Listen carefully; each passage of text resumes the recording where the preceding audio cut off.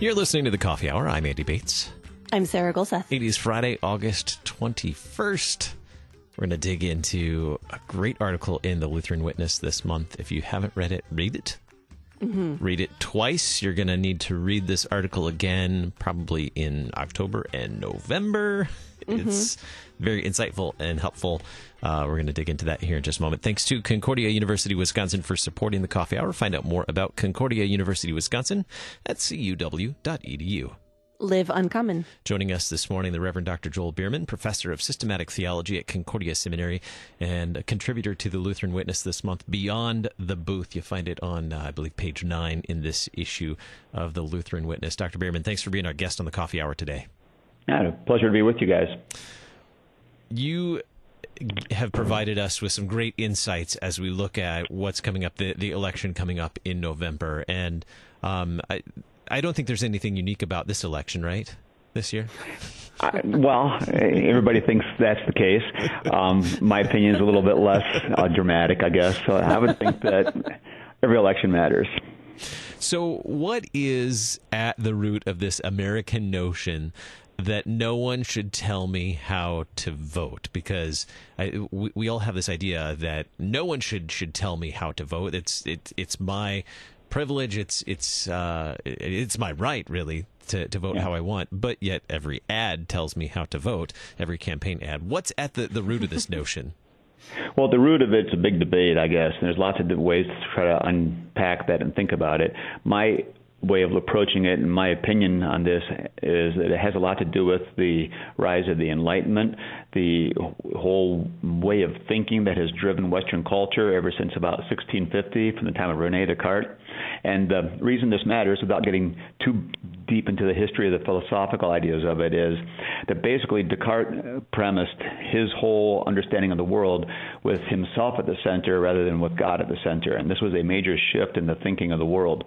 And ever since then, we have this steady progression of how this plays out in history, of man becoming more and more the center of his universe and more the decider of everything. And one of the key components of the Enlightenment, frankly, is the significance and the supremacy of the individual and the idea of the sovereign individual who has these rights. So the idea of a democratic republic has roots really that grow straight out of the Enlightenment through Rousseau and Locke and some of these guys that are famous in our U.S. history and the philosophical ideas and the founding fathers. That's what's really driving most of this.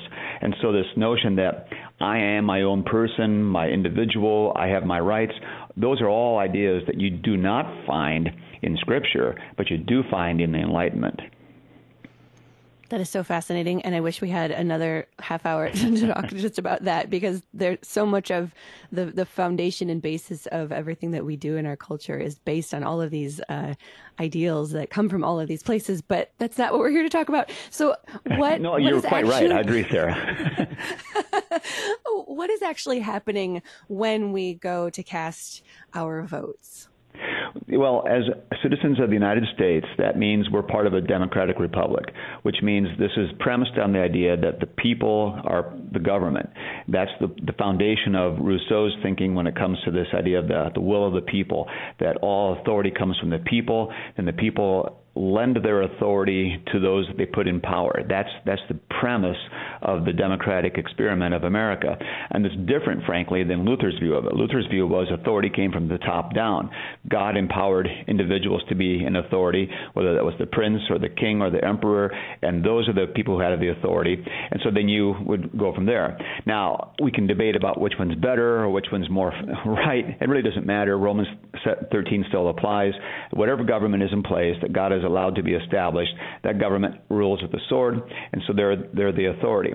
So in America, we are part of the government, which means that when we vote, we're actually doing our responsibility as part of the government. And I would contend then that a Christian really has an obligation before God to vote as part of his responsibility toward the world around him. He can't just blow it off and ignore it. He needs to care about that world, and that he does that by voting.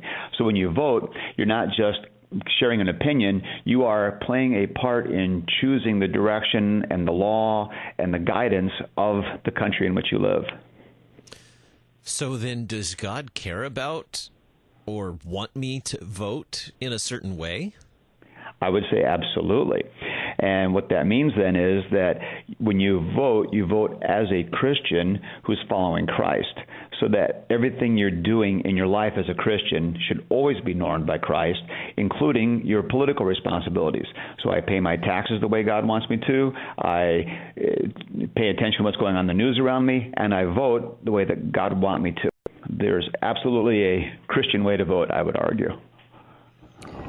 So then, coming to this point, and you've mentioned that there's our life in this temporal realm. There's also our life as Christians.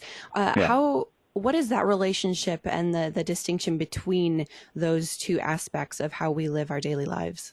Yeah, that opens up another enormously important door into understanding how Christian doctrine impacts just the way we live. And this is something that I've always been very committed to throughout my teaching and my ministry, is the reality that God's doctrine is not some esoteric ivory tower thing that's just for theologians to kick around because it's interesting. No, God's doctrine is simply His truth and His will for how He's put the world together and how it works. And so when we are understanding God's truth and God's doctrine, it absolutely impacts and shapes how we live our lives in ordinary, routine things. So God's will for man and woman impacts how I function in my marriage. God's will for the creation impacts how I look at the creation. So we have to go to some foundational truths like, this is God's world. It's not a world that came from Satan. God created the world. He loves this world. He sent Christ to redeem this world. So He cares about it. And He's established government to make sure that the world's functioning the way it should, which means according to His will. That's what government should do. And so the two realms means that God then is at work in this world in two very distinct ways: caring about His world and using government to do that, and caring about His gospel being proclaimed so that people know how to be made right because of the sinfulness and the brokenness that they've introduced into the world. And that's what the church does, of course, in proclaiming the gospel.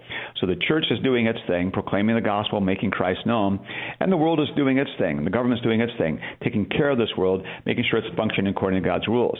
Of course, this gets interesting when we would say as Christians that the government's dropping the ball and not actually doing things the way God would want it done. And that's part of the challenge we face. And that doesn't mean we wash our hands of it and just kind of walk away, nor does it mean we rebel and try to establish a new Christian government. That's not the goal either. The goal is for the government simply to be doing things the way God would have it done according to His rules for how this world works. So one might say, well, the things of this world are all temporary. They're all temporal. They're all passing away. It doesn't really matter. It doesn't matter if I vote. It doesn't matter if I vote this way or that way. They're all temporary. They're all going to go away anyway. The only thing that really matters is the spiritual. What's your response to that? Well, yeah, that's a very common idea in our culture. Another thing that has roots back in philosophical ideas known as Gnosticism, and the idea that the spiritual is somehow superior and supreme to the material. The material is just a dirty, broken, creation of a lesser God, and it's no good. It needs to be gotten rid of.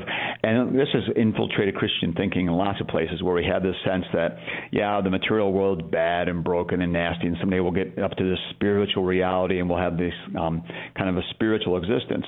This is not a Christian idea at all. It's not a scriptural idea at all.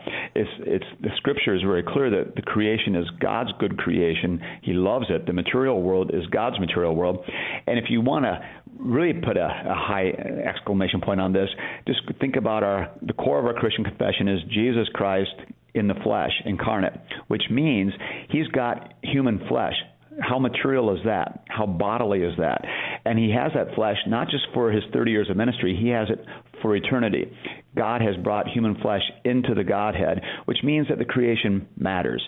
And that means that we've got to give a great deal of effort and concern toward the world in which we live.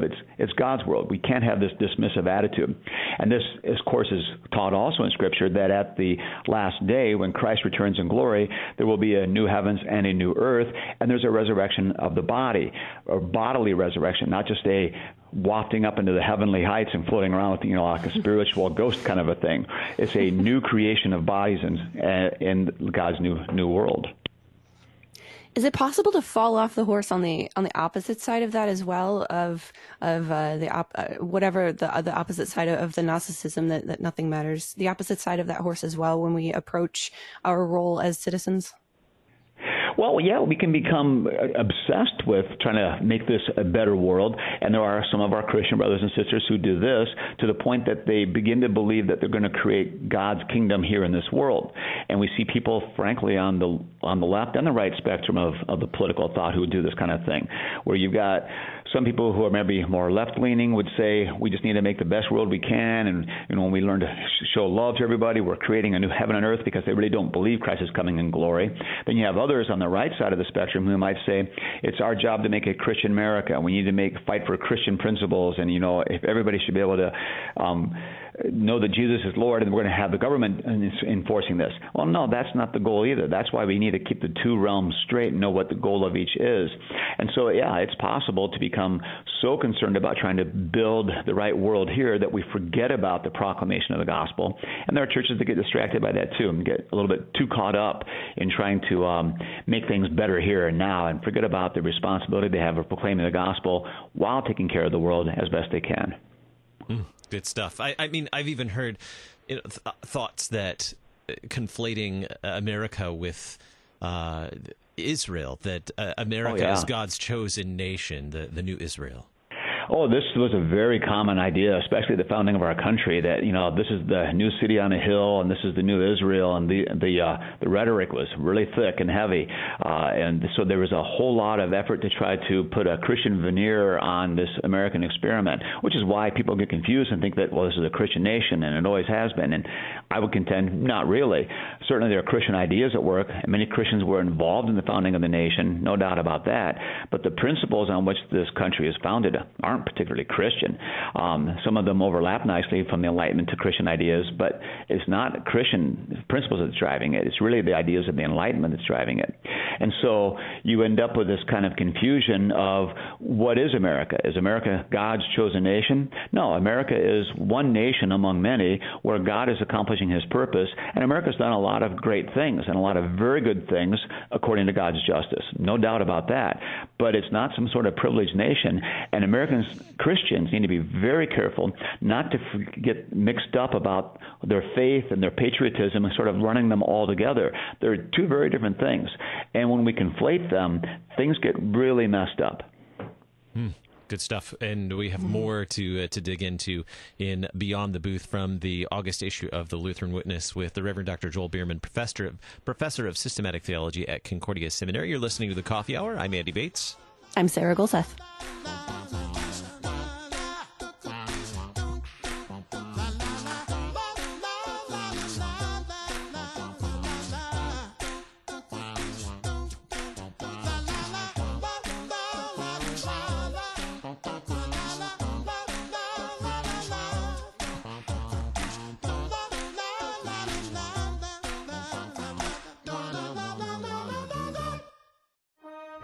How do you compare to your next-door neighbor, your brother-in-law, or the person you were 5 years ago? Comparing ourselves against God's requirements can prompt us to turn in repentant faith to Jesus, the Savior beyond compare. Archives August continues with Dr. Wallace Schultz this week on The Lutheran Hour. Sundays at 12:30 and 5 p.m. on Worldwide KFUO. Cross Defense is the show where we talk about curious topics to excite the imagination, equip the mind, and comfort the soul with God's Word. Join me, Pastor Tyrell Bramwell, every Monday at 2 p.m. Central on KFUO Radio, or anytime on KFUO.org, or even your favorite podcast app. My friends, our foe is a fierce enemy. Our only defense is Christ on the cross.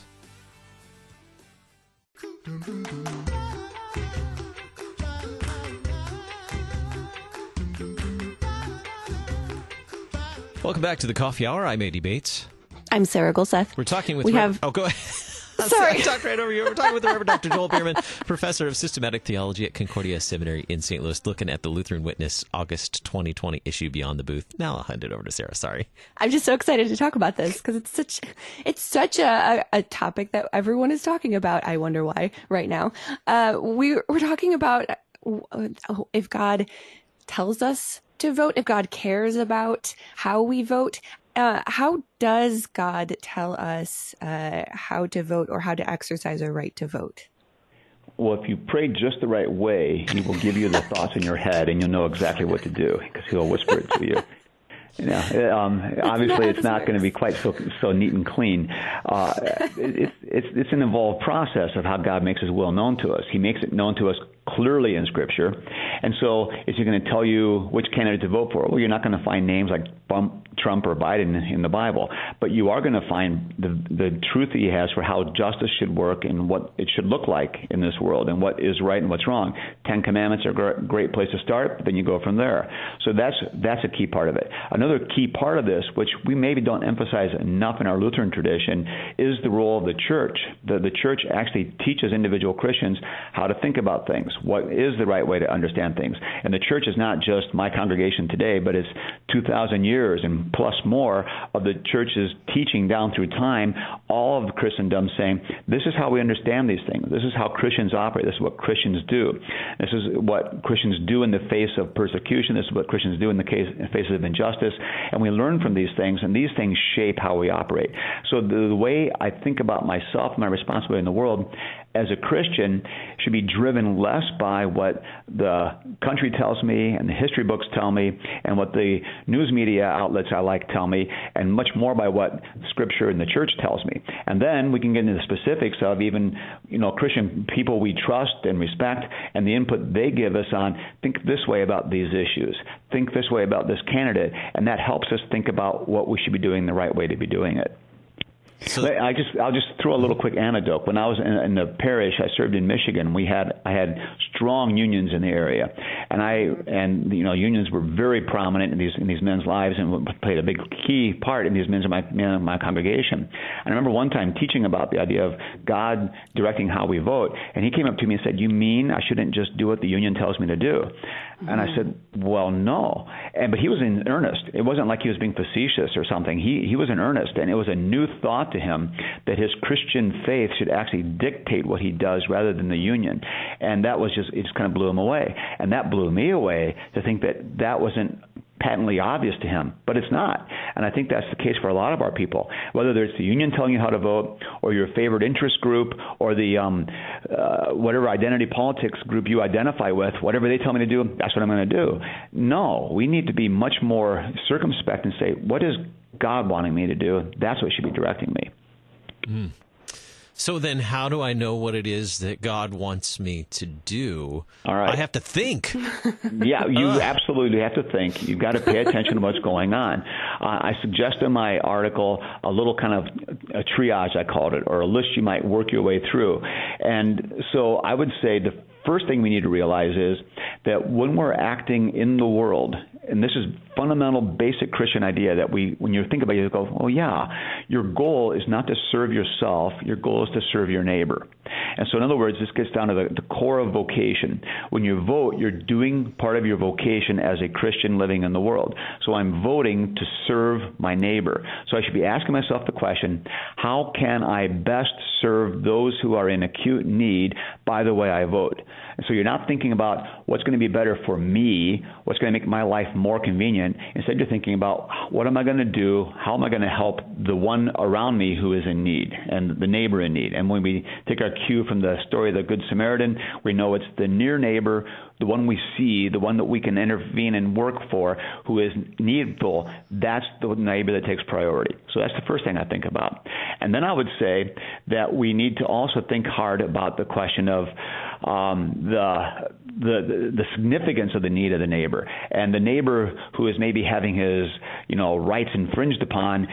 If it's like his right to walk through a park that he likes to walk through, or his right to work where he likes, is not quite as significant as the neighbor who's having his very life threatened. And that's where the abortion issue comes in, frankly. And people sometimes get tired of, that issue again. I don't want to be a single issue voter. And my response to that is kind of simple, that when you've got a government that is saying that it's okay to violate the fifth commandment and kill human beings just because they happen to be in utero, that's a problem. I mean, that is a significant problem. And I pray and wish and work for the day when we won't have to have single issue voting. But as far as I'm concerned, that really kind of takes precedence right now over lots of other things. And it's really hard to say, well, protecting wetlands is important too. Sure, that is. No doubt. And we can debate that. But killing babies? Come on, people. We got to weigh these things out. And so it's not a matter of just being a single issue voter. It's a matter of making the right choices on what are the priorities? What are the things that really count? So then what then happens, excuse me, what then happens when we take this hierarchy or triaging and think through the issues, think through our neighbors, who we have direct impact on around us? What then happens when we all go and cast our vote? So are we all going to vote the same way? No, it's probably not. And see, that's one of the beauties of Christians actually seeking to follow Christ. We're all in different locations in the world, in time, in our vocational responsibilities, in our family situations. We see different needs, we see different priorities, and we're going to look at things differently. So we're not going to have this kind of uniform block thinking about things. And that's why I would say Christians are rarely going to find one political party that aligns with everything that they think is correct. It's not going to happen. They're going to be things here that are right, things that are here that are better. This candidate, okay, maybe that one, not so much. And so we're going to be weighing things out. And like when you have kind of really significant, huge issues, it's going to be simpler. It's going to be like, well, it's going to be hard for a Christian to support that sort of a thing, like expanding abortion rights. No, I would argue a Christian can't in good conscience do that. You're violating the fifth commandment. Can't be done. Now, but if you move into other things like, well, should we be having a law, $15 minimum wage? Is that a good thing or a bad thing? Well, there's room for some discussion there, because you might say, well, yeah, it's going to help people. Well, someone else might say, well, actually, it's going to hurt them. Stats show this. And so now we have an interesting debate. And we might come down on different spots on that. That's fine. And so Christians have to be willing to disagree on some things and disagree on a whole lot of policy things, but then agree on the core, really critical things like God is the creator, God's in charge, His rules run the show. How we apply those rules and how we apply His law in any given situation, all kinds of discussion there and all kinds of differences possible there. So I don't know if it really sums it up, but then why vote? Why is that an important part of my vocation? Why should I vote? Yeah, you're one of how many million voters in this country, and yet you're discharging your responsibility to say, I need to cast my vote for those men or those women and those policies and those ballot initiatives that are going to more nearly adhere to God's definition of His truth and His justice for the sake of my neighbor. That's who you vote for. And so the guy who's promising you a tax break maybe isn't the guy you vote for, even though he's going to make your life more comfortable. Or the guy who's promising to defend your right for self-expression maybe isn't the guy you vote for, even though you'd like that personally. Instead, you ask yourself the question, which candidate is going to be actually more nearly advancing God's purposes for this world and be more nearly cohering to God's definition of truth. And this, by the way, I'll throw in as well, the personal character of the individual candidate really doesn't matter nearly as much as the policies he enacts or the way he actually governs. That's far more important, which is why Luther would say, I'd rather, famously, no one can really quite find this, but it's what he would say, I'd rather be ruled by a wise Turk than by a foolish Christian.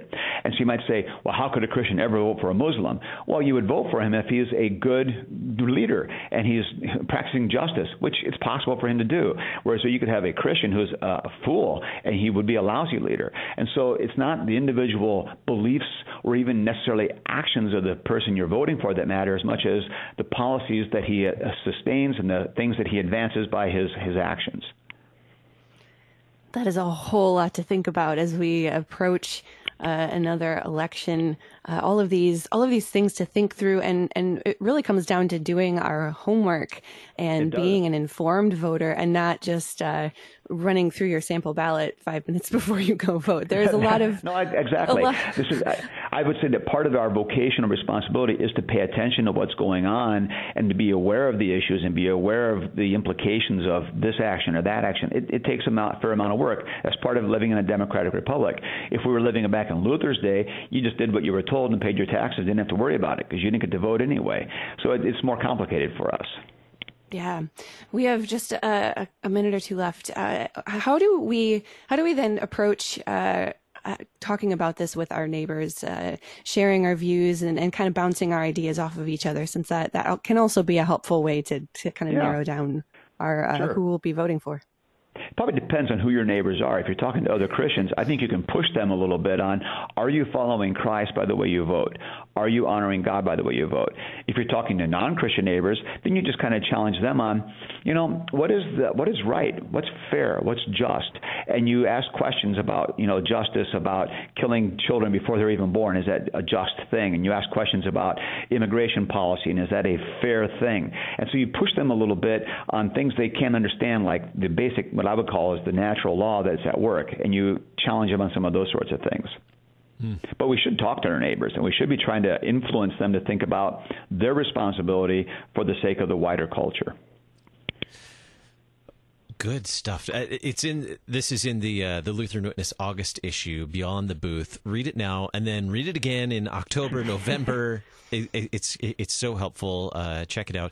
And Dr. Bierman, you have some teaching opportunities not only for students at the seminary, but some of the Lay Bible Institute coming up. Is that correct? That's correct. There's one being offered here at the seminary in October, and it's scheduled to be a live session at this point, which should be, I think, pretty fun. So, that'll be a similar topic. We can delve into it a little more thoroughly there. Very good. Concordia Seminary, St. Louis, CSL.edu.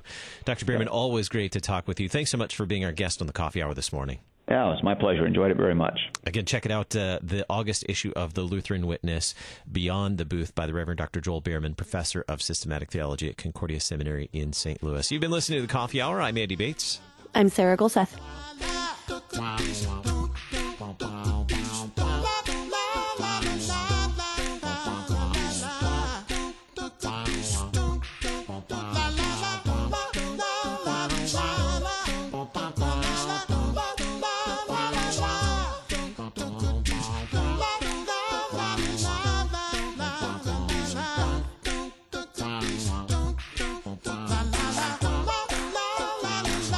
The Coffee Hour with Andy and Sarah is a production of KFUO. To support the Coffee Hour and KFUO Radio, visit KFUO.org. You can also text KFUO to 41444 or send an email to gifts@KFUO.org. And you can call us at 800-844-0524. KFUO. Christ for you, anytime, anywhere.